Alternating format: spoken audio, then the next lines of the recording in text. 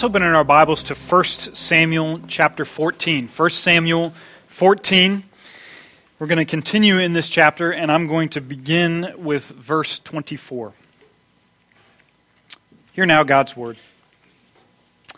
And the men of Israel had been hard-pressed that day, so Saul had laid an oath on the people, saying, "Cursed be the man who eats food until it is evening, and I am avenged on my enemies." So none of the people had tasted food. Now when all the people came to the forest, behold, there was honey on the ground. And when the people entered the forest, behold, the honey was dropping. But no one put his hand to his mouth, for the people feared the oath. But Jonathan had not heard his father's charge of the people with the oath. So he put the tip of his staff that was in his hand, and dipped it in the honeycomb, and put his hand to his mouth, and his eyes became bright. Then one of the people said, "Your father strictly charged the people with an oath, saying, 'Cursed be the man who eats food this day.' And the people were faint." And Jonathan said, "My father has troubled the land. See how my eyes have become bright because I have tasted a little of this honey? How much better if the people had eaten freely today of the spoil of their enemies that they found, for now the defeat among the Philistines has not been great." They struck down the Philistines that day from Michmash to Aijalon, and the people were very faint. The people pounced on the spoil and took sheep and oxen and calves and slaughtered them on the ground, and the people ate them with the blood. Then they told Saul, "Behold, the people are sinning against the Lord by eating with the blood." And he said, "You have dealt treacherously. Roll a great stone here to me." And Saul said, "Disperse yourselves among the people and say to them, 'Let every man bring his ox or his sheep and slaughter them here and eat, and do not sin against the Lord by eating with the blood.'" So every one of the people brought his ox with him that night, and they slaughtered them there. And Saul built an altar to the Lord. It was the first altar that he built to the Lord. Then Saul said, "Let us go down after the Philistines by night and plunder them until the morning light. Let us not leave a man of them." And they said, "Do whatever seems good to you." But the priest said, "Let us draw near to God here." And Saul inquired of God, "Shall I go down after the Philistines? Will you give them into the hand of Israel?" But he did not answer them that day. And Saul said, "Come here, all you leaders of the people, and know and see this sin has arisen today. For as the Lord lives, who saves Israel, though it be my son Jonathan, he shall surely die." But there was not a man among the people who answered him. Then he said to all Israel, "You shall be on one side, and I and Jonathan my son shall be on the other side." And the people said to Saul, "Do whatever seems good to you." Therefore Saul said, "O Lord, God of Israel, why have you not answered your servant this day? If this guilt is in me or in Jonathan my son, O Lord, God of Israel, give Urim. But if this guilt is with your people Israel, give Thummim." And Jonathan and Saul were taken, but the people escaped. And Saul said, "Cast the lot between me and my son Jonathan." And Jonathan was taken. And Saul said to Jonathan, "Tell me what you have done." And Jonathan told him, "I tasted a little of the honey with the tip of my staff that was in my hand. Here I am, I will die."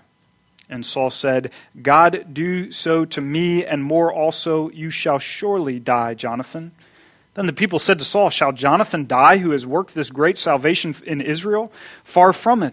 As the Lord lives, there shall not one hair of his head fall to the ground, for he has worked with God this day." So the people ransomed Jonathan so that he did not die. Then Saul went up from pursuing the Philistines, and the Philistines went to their own place. Let's pray together.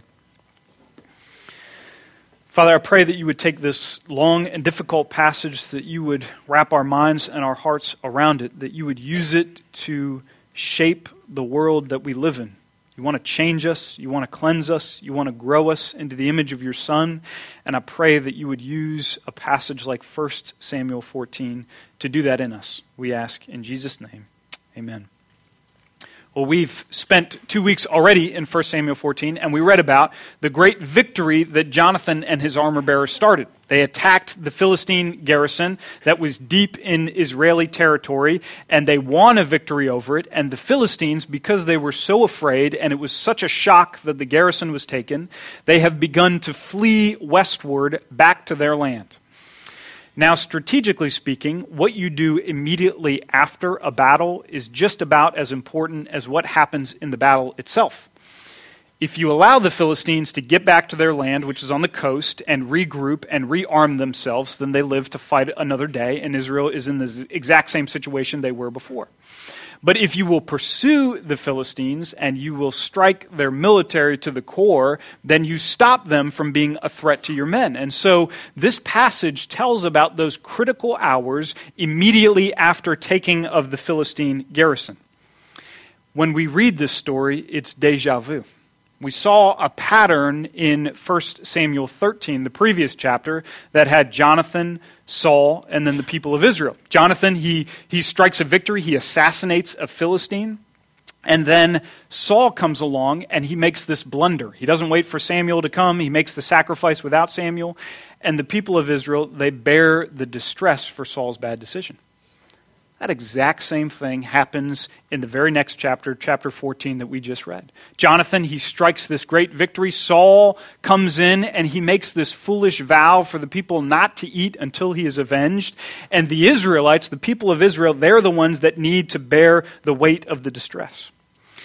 But there's more to this contrast between Jonathan and Saul than good and bad leadership principles. There's so much more at stake between these two men and what's happening in Israel than just that, because as we said for the last 2 weeks, Jonathan and his armor bearer, they live in the world that Jesus won.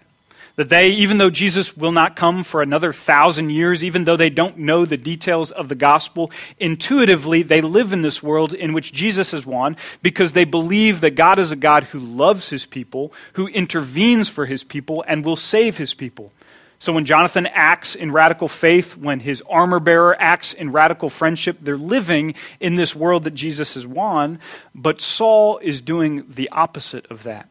Saul is a very complex character. Saul is a man who will darken over time. But right now, if his son is living in the world that Jesus has won, Saul himself is living in the world that Satan is losing. That's what we're going to talk about today.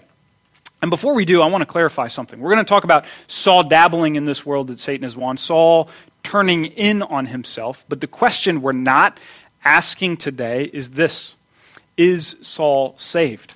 Is Saul born again? Is he a believer? The reason we're not asking that question, it's an eternally important question to Saul, but it can be a distraction to us. Because if we can get Saul kind of out of the camp of the born again and into the camp of pagans, then we can dismiss some of the things that he does, right? Because we can always say, well, the reason Saul does this is because he doesn't know God. The reason he's acting this way is because he's not a believer and he doesn't understand the love of God for him and what God's doing in the world. And that becomes a distraction that lets us dismiss a chapter like this instead of being a warning for our instruction in this intense spiritual battle that we now fight in. It becomes a quaint history lesson about Saul. We'll look at Saul and the bad things he did and what became of him. Fortunately, we're not like him. 1 Samuel 14 is not going to go quietly. It's not going to allow itself to be relegated to that distinction. Every misstep of Saul, every way in which he bends the world in on himself, is a warning shot across the bow at the complacency in our lives, whether we are a Christian or not. Saul is living in the world that Satan is losing. Here's what's so intriguing about that world. Here's what's so intriguing about Satan as a villain. This is what makes him different than almost any other villain that you can imagine. I don't know if you're a DC Comics kind of person or a Marvel Comics kind of person, but whatever villain you have in your mind right now, Satan is different on this point. Satan is not interested in directing attention and worship to himself. Have you ever thought about that? I mean, in his temptation with Jesus, he asked Jesus to bow down to him. In Revelation, he will set up an antichrist and direct worship to him. But in general, Satan himself is content to masquerade as an angel of light. He's content also to linger in the shadows. He's fine not to be the object of worship as long as we will become our own objects of worship. Satan's fine in the garden to play the role of the serpent as long as you and I will desire to be like God. That is exactly what is happening to Saul in this chapter. Saul is beginning to live in the world that Satan is losing. That world turns in on itself and Saul becomes the center of his world. And that has disastrous consequences for all of his relationships. His relationship with God, his relationship with other people, and ultimately his relationship with himself. And those are the three things we're going to study today as we look at this passage. Let's talk about Saul's relationship with God and where it stands in 1 Samuel 14. How does living in the world that Satan is losing, how does putting himself at the center and seeing this world turn in on itself, how does that affect Saul's relationship with God according to this text? In chapters 13 and 14, you have 4 scenes between Saul and either an altar or the Urim and the Thummim. We read about those 2 things at the very end of the chapter, and that was simply a tool that the priest had that someone could inquire to God about. The Urim and the Thummim, you could ask the priest to take these stones off of his ephod, and he could ask a direct question to God, and you could either hear a yes or a no from the Lord, or he would not answer. And this was a way, kind of like casting lots for believers in the Old Testament, that they could discern what God was saying to them and how he was speaking to them. It's interesting that when you get to the book of Acts, in Acts chapter 2, there's a scene of casting lots in Acts 1, but the moment the Holy Spirit falls upon believers in the New Testament and we have the living God dwelling within us, there's no mention of the Urim or the Thummim or casting lots because we now know with each other the will of God that he has for our lives. But back in Saul's day, he has the Urim and the Thummim, and there's all this interaction between him and an altar or him and this other thing. And in each of these scenes, the altar or the lots are a means to an end that's not worship. Remember back in chapter 13 where Saul is standing there, he's waiting for Samuel, he has an altar, and people are beginning to defect from the army, and Saul gets tired of waiting, and so he sacrifices to the Lord, he disobeys God, and he does what Samuel should have done, and it's a great sin, but he does it because he's fearful.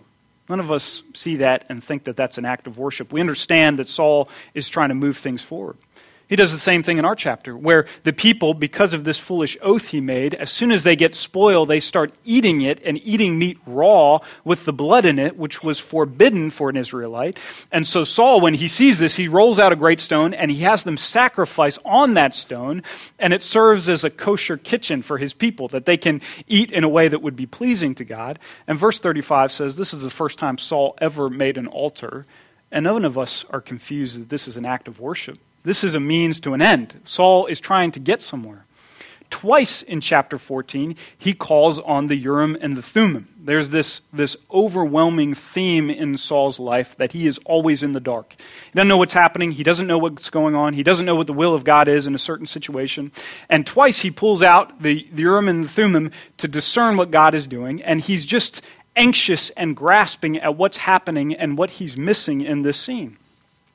Now you think about it, and in those 2 chapters, that's a short span of time and a ton of religious activity. You've got a priest there, you've got an ephod, you have 2 different altars in 2 different locations, you have the Urim and the Thummim, which most of us don't even know what that is, and Saul's got it, and he's using it, and he's making use of all these things. And yet, I don't think any of us are fooled by this, right? None of us sees all that activity and says, wow, Saul must be a really spiritual guy. He's using all these religious items in his life. None of us are confused by that. All of us see through that and say, that's not spirituality. That's rote religiosity. It's easy to see that in the person of Saul. It's very difficult to see that in our own life. Right? It's very difficult to look at our own heart and tell the difference between religiosity and this deep, vibrant spirituality, because all of us, every single one of us, is guilty of building altars of expediency. All of us know what it looks like to use prayer as a means to continue a gossip chain. All of us know what it looks like to pull out the Bible in an argument to win it, and it's not really about the Bible. All of us know what it looks like when a conversation gets too direct and personal about our own hearts to deflect with theology. All of us know how to use some of these religious trappings as an altar of expediency, as a means to an end. I'd be curious if we could take our lives, the past 5 years of our lives, and we could just graph it on a simple line graph. We could see the highs in our lives, we could see the lows, we could see the graph kind of move up and down, we could see the places that are very level in our lives, and just before us, look at the last 5 years. And then I'd be curious if we did the same thing with our spiritual disciplines and our act of worship. When were the times that I reached for my Bible? When was the time that I swore I would start attending church and life group? When are the times that I got busy in the church? And I wonder if you laid those things over top of each other, if they would not look exactly the same. I wonder that about my own life. Would these things be one and the same? In other words, do I worship? Do I read my Bible? Do I pray just for the sweetness of knowing God and being known by Him? Or do I reach for those things when my back is against the wall or when I want to do it for appearance's sake? We know that there are very few atheists in foxholes. When somebody's back is against the wall, they reach for God. My question is, are there Christians on level ground? Once we're standing in the mundane, what does a vibrant spiritual walk with God look like? Because this knee-jerk religiosity, when something happens and I need to grasp at one of these disciplines to help me through this situation, that is a telltale sign that we are living with one foot in the world that Satan is losing. Let's talk about his relationship with other people. Let's talk about how this begins to affect and devastate Saul's relationship with other people around him. 1 John makes a profound point that I still don't entirely understand. He says you can draw a direct relationship between your private, personal, spiritual walk with God and your public, interpersonal relationship with other people. He says those two things are almost synonymous. The way you interact with God in your prayer closet has everything to do with the way you act with other people around your dinner table. You can draw a direct line between those two things. So nobody in our midst can say, I actually have this vibrant, deep walk with God. I just happen, when I get around other people, to be very selfish and self-righteous. I just can't help myself. John is saying in 1 John that's impossible. You can't love God without loving the image of God. The image of God is right in front of you. Don't tell me that you don't love this person, but you love the God that you can't see behind him. That just doesn't work that way. As Saul becomes the center of his world, he becomes a burden on the people around him. Saul becomes a person who is life-taking and not life-giving, and people, like altars in Saul's life, they become a means to an end. This is a person to use for my end. This is a person to take advantage of. Look at this contrast in verses 23 and 24. The text says, so the Lord saved Israel that day, and then immediately in verse 24, and the men of Israel had been hard-pressed that day.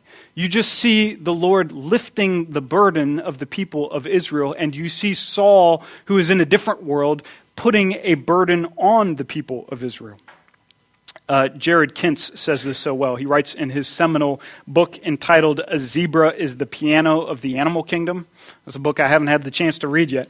But this is great. He says, I love teamwork. I love the idea of everyone rallying together to help me win. Isn't that a great quote? That's essentially what Saul is doing here. He's asking for people to rally together to help him win, and he does this much by putting his word at the fore. I make this vow that nobody should eat until I am avenged of my enemies. I make a promise, I swear to God, if my son is the problem here, I will kill my son. 3 times Saul gives his word in this chapter, and he is not good for it in any single instance. He has ceased to become the person that Jesus describes in Matthew chapter 5, a person whose yes is yes and whose no is no. He is a man of expediency, and his word is no good. He makes promises that simply aren't being kept. And at the same time, the people who serve Saul, they see this. They're not naive to this thing. Their relationship with their king begins to cool. Isn't it this eerie scene where Saul asks everybody is standing there, what's going on? What's the problem? Why is God not answering the Urim and the Thummim? And there was a bunch of people who had been there, who had watched Jonathan break the vow and eat the honey. Not a single man, woman, or child answers Saul. Nobody's going to tell Saul what's happening. And once again, Saul is in the dark. He doesn't know, and people have cooled towards him. Saul swears to God that he will put to death his son, and every single person in Israel stands up against him and says, we're not going to do that today. This man has brought our victory. We are going to ransom him, and you will not have your day, and you will not have your word. They all stand against Saul, and you watch this tension and this friction and this breakdown where Saul is living in this world that Satan is losing. He's dabbling in this world that turns in on itself, and it puts him at odds with all of the people that he serves alongside. Well, lastly, the last place that this begins to affect Saul is in his relationship with himself. The world that Satan is losing is a world that bends in on itself. It's a world in which we put ourselves in the center, and we define the world and what happens in the world around ourselves and what is happening to us in any given moment. 2 weeks ago, I wrapped up things here on Sunday morning, and I went out to my car. We're here all morning. We cleaned up after the service, and I got to my car, and I was ready to jump in the driver's side and drive home. And right at my driver's side door, someone had balled up a package of Black & Milds and thrown it at my doorstep. And then it looked like they had smoked every single whistle-tip cigar and just left all the butts at my doorstep, too. And I thought, this is ridiculous. I mean, I'm in here all morning and someone is out here leaning on my car door smoking an entire pack of Black & Milds. Then this person realized that I'm a pastor. I mean, I'm doing God's work here. I'm trying to do what God wants me to do, and I get out here and someone completely disrespects me and just throws all this trash. I step over it. I try to open the door, and it's not my car. And I look up, and there's a guy standing on the sidewalk, and he's like nodding, like, can I help you with something? And I'm so embarrassed. I just put my head down and get in my car and drive home. But my world is so much about myself, I didn't even have a scenario that wouldn't be about me, right? I mean, I come out to my car, and I'm defining everything for myself, and it just never occurred to me, this has nothing to do with you. Your car is 2 places down, and this is not about you. That's what this world begins to do. It begins to place ourselves at the center, and we interpret things and people and events and attitudes and a word here and a remark there, all with respect to ourselves, and we begin to close in on ourselves. It's very eerie to watch this in another person because it's so true of ourselves, but it's hard to see in us.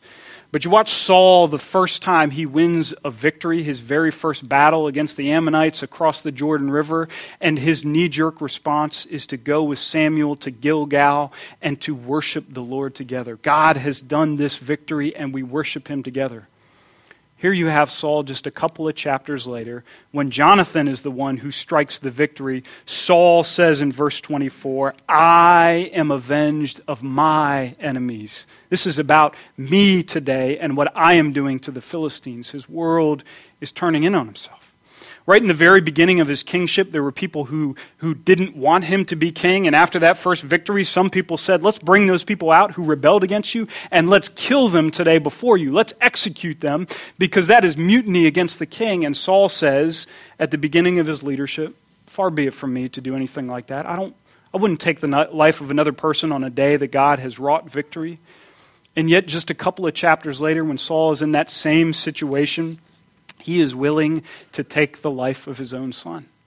Saul is defining this world by himself. He's turning in on himself. He's playing right into the hands of Satan. And if this world is all about him, that makes failure utterly difficult for Saul to absorb. Look at Saul in the end of this chapter. I think Saul, by the end of chapter 14, is utterly depressed. He has been outshone by his son Jonathan. He's been undermined by his subjects and told them what he wants to do, and they've said no. And Saul is completely undone by this failure. He doesn't know what to do with himself when he's been shot down by his people, and he turns at the end of our passage and he goes home. He gives up the fight with the Philistines. He lets the Philistines run to the west and get back to their homeland and regroup because Saul has completely lost heart because he was at the center of his world. And when he failed, that was it for him. And this is a decision that is going to cost Saul his life. The Philistines will regroup. They will return at the end of this book. And they will be responsible for the taking of Saul's life.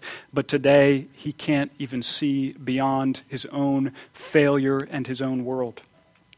This is the world that Satan is losing. This is a world that turns in on itself. It's a world that has disastrous consequences for how we relate to God and other people and ourselves. And this is the world that Saul lives in this chapter.